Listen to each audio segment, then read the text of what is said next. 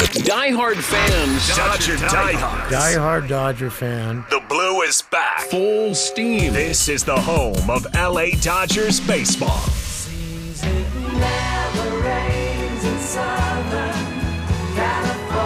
David Vassegh live at Petco Park, where the tarp is back on the field and the rain is falling here at Petco Park. First pitch was scheduled for 6:40. I was speaking to some of the advanced coordinators and managers down on the field about 10 minutes ago, and they told me they believe that they are going to have first pitch at 7:30 tonight here from Petco Park in Game 1 of this three-game series between the Dodgers and Padres. This is rain delay Dodger talk. Never thought I would say that from San Diego, but here we are. Because of a hurricane off the coast of Mexico, San Diego is getting hit with the rain. It's been raining all day long, at times lighter than others, and right now it's raining pretty hard on the field, and that's why both pitchers went to the bullpen and walked back to the dugout. In fact, the Dodger coaches were on the top step keeping an eye on whether or not Mike Clevinger was going to come out and warm up, and that was going to be an indication on whether or not this game was going to start on time. There's some gamesmanship there. Obviously, this being the Padres' home ballpark, they have a little clearer idea and sooner idea on when a game is going to be delayed. So that's the reason why there were a handful of Dodger staff members in the dugout keeping an eye on whether or not Clevinger went out to warm up before the tarp came on the field. They started to put covering on the mound here on the main field. They started to cover the mounds in the bullpens, and Clevinger, Mike Clevinger, the Padres starter, never went out to warm up in the bullpen, and Dustin May was starting to get loose in the outfield. He went out to the Dodger bullpen and immediately was turned back, and I guess he saved some bullets there where he did not have to warm up and then cool down. The Dodgers had some sort of idea that this was not going to happen at 6:40 tonight, so I have just gotten word confirming what I reported on Sportsnet LA that they are aiming to start this game at 7:30. Dodger bullpen catcher, it looks like Steven Scialotti is starting to make his way out to the Dodger bullpen. The Padres are wearing their City Connect uniforms, and there's a handful of those players heading out towards the outfield. So the rain is starting to ease up a little bit here, which makes us believe that that is accurate what they are getting as far as reports that they will be able to start this game at 7:30 between the Dodgers and Padres. 866-987-2570 is the phone number. David Vassegh live at Petco Park as we are awaiting first pitch between the Dodgers and Padres, game one of this three-game series. The Dodgers have the chance to clinch the NL West here at Petco Park on Sunday afternoon if they were able to sweep this three-game series from the Padres. The Dodgers' magic number is at 5 right now.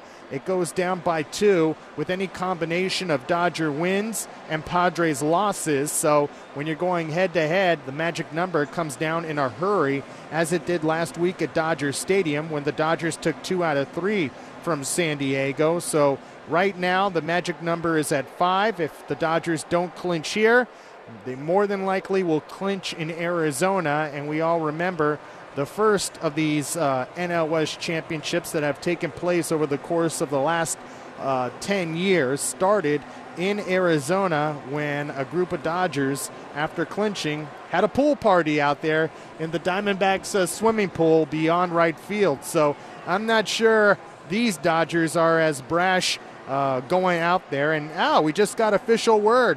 The new first pitch start time is not 7:30. It looks like it's going to be 7:20, so a little earlier than expected. We are going to have first pitch at 7:20 tonight between the Dodgers and Padres. Rick Monday and Charlie Steiner will be on the call, and that's great news. And we'll see how much baseball they can get in because, look, you got two pitchers on the mound tonight that have undergone Tommy John surgery. Mike Clevenger has undergone Tommy John surgery twice. He's just starting to get his sea legs underneath him. So, Eric Karros is giving me a hard time right now that I said no earlier than 7:30. Oh, wow. Karros coming at me hot. Wow. 10 minutes earlier than I thought. Sorry. Things change. Weather changes. Weather pattern changes, all right? First pitch is at 7:20 between the Dodgers and Padres tonight, so that's great news, and that's why we're seeing a lot of movement from both dugouts coming out there. But going back to my original point, Mike Clevenger has undergone 2 Tommy John surgeries. The Dodgers, Dustin May, as you know, is making his 4th start since coming off Tommy John surgery. Neither one of these managers or teams want to compromise the health, the long-term health of both of these pitchers. So if there is another extended rain delay, don't expect to see either one of these pitchers come back and pitch. And I guess the best case scenario for the Dodgers specifically is if there is a rain delay, it comes after the 5th inning and they are winning or losing. The reason why I say winning or losing at this point in time in the season, no win or loss is more valuable to the Dodgers than the health of their players, and especially the health of their bullpen. Everybody just focuses on starting pitching when they talk about health, but when it comes to the bullpen, load management, especially for guys like Evan Phillips and Alex Vesia that have been there from day one and have not taken a break, is vital to the Dodgers' hopes in October. 866-987-2570 is the phone number. This is Rain Delay Dodger Talk from Petco Park as we await first pitch between the Dodgers and Padres, which officially is happening at 7:20 tonight. Now, before the game, or before this rain delay, I had a chance to catch up with Dodger third baseman Justin Turner, who yesterday was named the Dodgers' Roberto Clemente nominee, and he certainly values that because it reflects all the work that he and his wife Courtney have done with the Justin Turner Foundation. They just held their 2nd annual Turner Trot benefiting the foundation at Dodger Stadium last Sunday. Justin Turner woke up at probably 6 in the morning and then played Sunday Night Baseball. So that just shows you how committed he is to trying to help the city. And the one thing that sticks out to me the most about Justin and what he does was during the pandemic, when small businesses were struggling to stay alive, he actually would buy the food from a Mexican restaurant and feed kids at school. So he was helping on both ends of the spectrum. He was keeping the small businesses alive by buying the food, and then on the other end, where kids would get free meals at school that were not getting them during the pandemic, he was feeding them. So to me, that's the one thing that really sticks out as far as all the work the Justin Turner Foundation has done, and I caught up with Justin earlier today. Justin, congratulations on being the Dodgers nominee for the Roberto Clemente Award. I know it means a lot to you and Courtney. Well, before we try to get into the important stuff, let's just mention the last time that you were on TV for a road game, you ended up in the hospital. So I'm glad it's raining in San Diego and you can't go climb over the Tony Gwynn statue or something in center and try to ice block down the hill. So for your health. Maybe I'll slide on the tarp. Oh, tarp slides in. Yeah. Tarp slides in. You won't. No, the locks at my house would be changed if I did that. Oh, anyways, yeah. So, yeah, pretty exciting news. Finding out that, I get to be the representative of the Dodgers for the Roberto Clemente nominee again this year, and it's something that Court and I are very proud of and don't take for granted, especially with all the great stuff that guys in this clubhouse do in the community throughout the season and the off season as well. You always talk about leadership when it comes to baseball, but is this an example of leadership for the new Dodgers on their responsibilities to the city? Yeah, absolutely. I think I've had great examples set for me in my career with David Wright and in New York, and then coming over here, and I talk about Clayton and Ellen and what they do for Kershaw's Challenge, and Adrian Gonzalez and Betsy Gonzalez and what they did with their foundation. So I always had the bar set pretty high for me, and I think it's important to help guys understand the platform that we're giving and how impactful they can be, even with the smallest gestures. It doesn't have to be some giant huge event or something with all kinds of cameras, but just even the little things go a long way.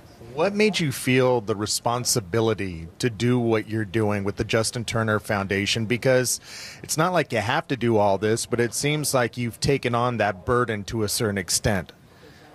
Well, I think it's something that, even from early on in my career, getting asked by teams, by the Mets and by the Dodgers to get out in the community and go into hospitals and go to schools and visiting kids and doing things. The Dodgers do an outstanding job in the city of Los Angeles getting out, and they have so many programs and initiatives, that I've gotten a chance to take part of.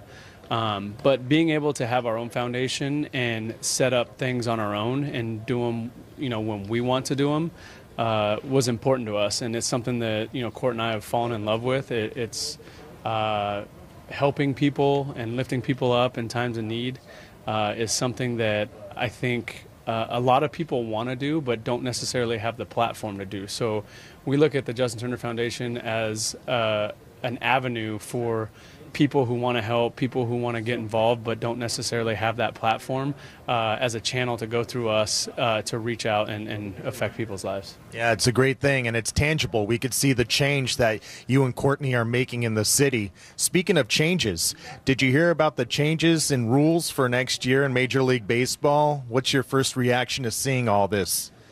Yeah, I don't think it's really that big of a surprise. I think, over the last couple of years in the minor leagues, there's been a lot of stuff being tested out, with pitch clocks and automated strike zones and the bigger bases. And we knew something was coming. And, I guess it's getting put in next year. And it's going to be something where we're going to have to get used to. I know we've talked to a lot of guys who have gone down on rehab assignments and experienced the pitch clocks and whatnot, and surprisingly, a lot of guys actually were in favor for it. So, anything that's going to make the game better and move the game in a better direction, I think is great, as long as it's not affecting the results or the outcomes of games and putting that in jeopardy. Well, you're the perfect person to ask about the elimination of defensive shifts.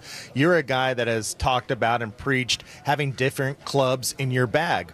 A lot of hitters have not had those different clubs and have not been able to beat the shift. Now, all of a sudden, baseball now has to put in this rule. How do you feel about the defensive shifts being eliminated because hitters don't try to beat it?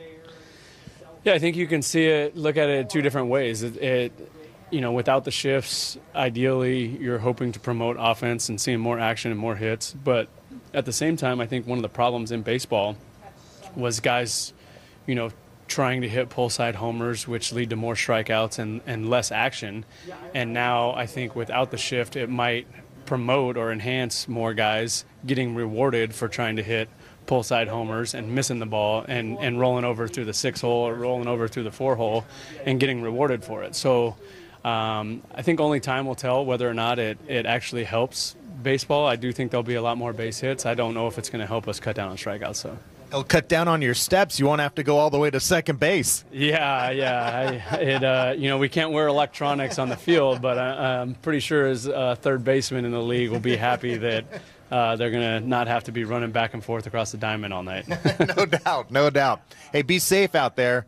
Bigger picture, don't slip in this rain, or I hope the Dodgers and the Padres come to some cooler heads here when it comes to this wet weather, the wet field here. Not really used to draining here at Petco Park, so be safe out there. Yeah, there were some questions about how the field drains down here, and I think Phil Bickford asked Bardo, because Bardo played here, and Bardo said, "Bick, I played here for 3 years and never even knew we had a tarp." So don't know how this field's going to hold water. Obviously, I know Doc and the Padres will walk the field, and Bob Melvin will walk the field and make sure it's playable and safe for everyone, and hope to get it in, but also at the same time, got to keep everyone's safety in mind. No doubt. Thanks a lot for the time, Justin. Stay classy. Stay off the tarp, Dave.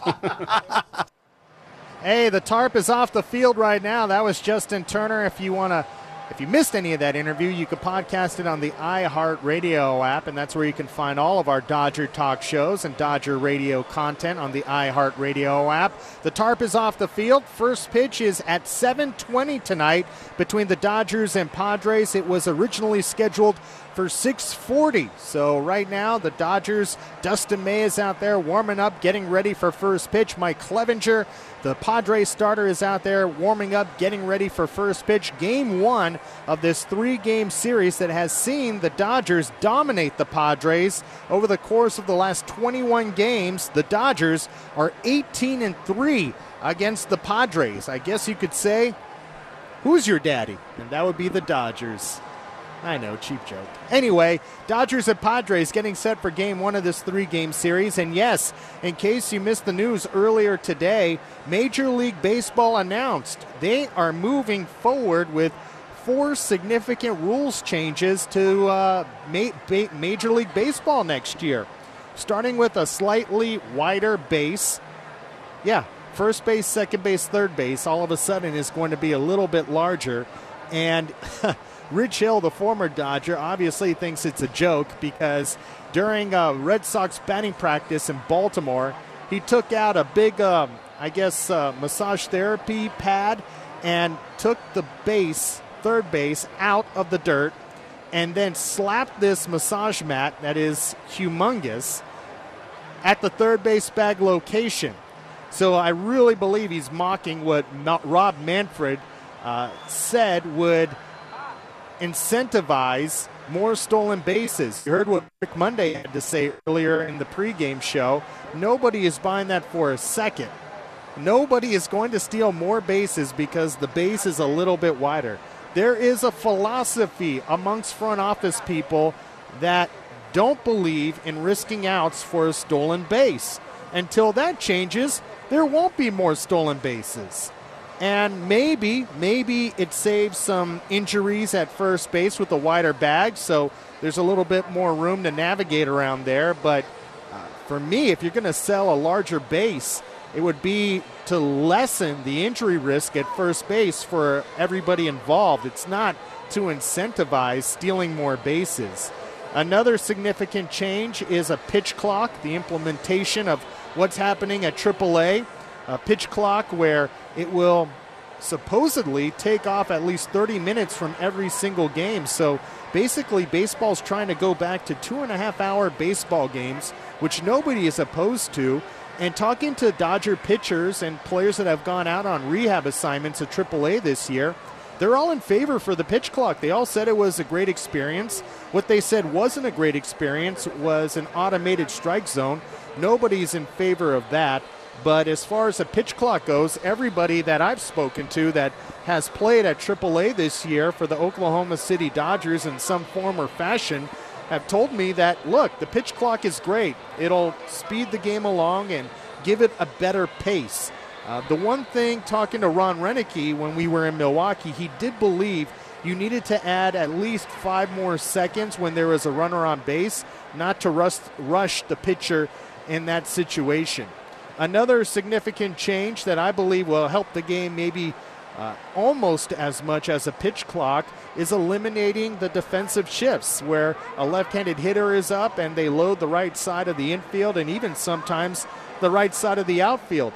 How many times did we see Manny Machado last year for the Padres play the rover position in between the second baseman who was on shallow right field, and Manny Machado was in between the right fielder and the second baseman. The Padres haven't done that nearly as much this year because it was kind of wearing down on Machado. So he convinced the Padres it's not the best idea for us.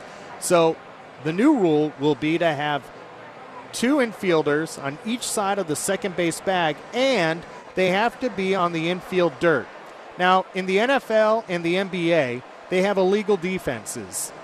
Baseball having an illegal defense is not a horrible thing in this situation.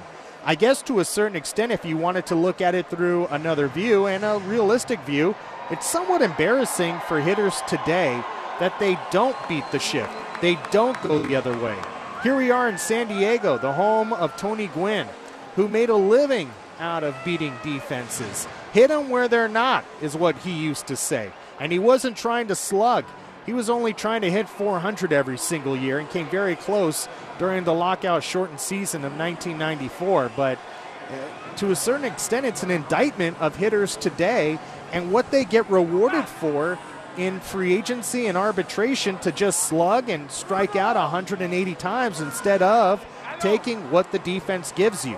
So that is now out. And also another great benefit of eliminating the shifts is more athleticism up the middle with the shortstop and the second baseman. You're going to see the great plays that we grew up watching, players like Derek Jeter, Nomar Garcia-Parra, Miguel Tejada, make plays at shortstop, athletic plays at shortstop, and you're going to see great double plays.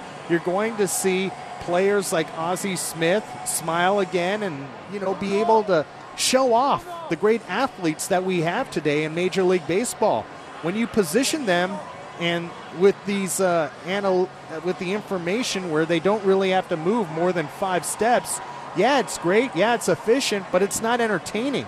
And we all want to see the great athleticism our Major League players have, and with the elimination of the shifts, it's really going to put that back on display. It'll be interesting to see if moving forward next year, the Dodgers will play Max Muncy at second base, because he is not your prototypical second baseman, despite many of the Dodgers and Muncy himself saying his best defensive position is second base. We haven't seen him over there too much, but with no shifts in place where he could have some help on the right side, can he still play second base? That's a question the Dodgers are going to have to start asking themselves moving forward for 2023.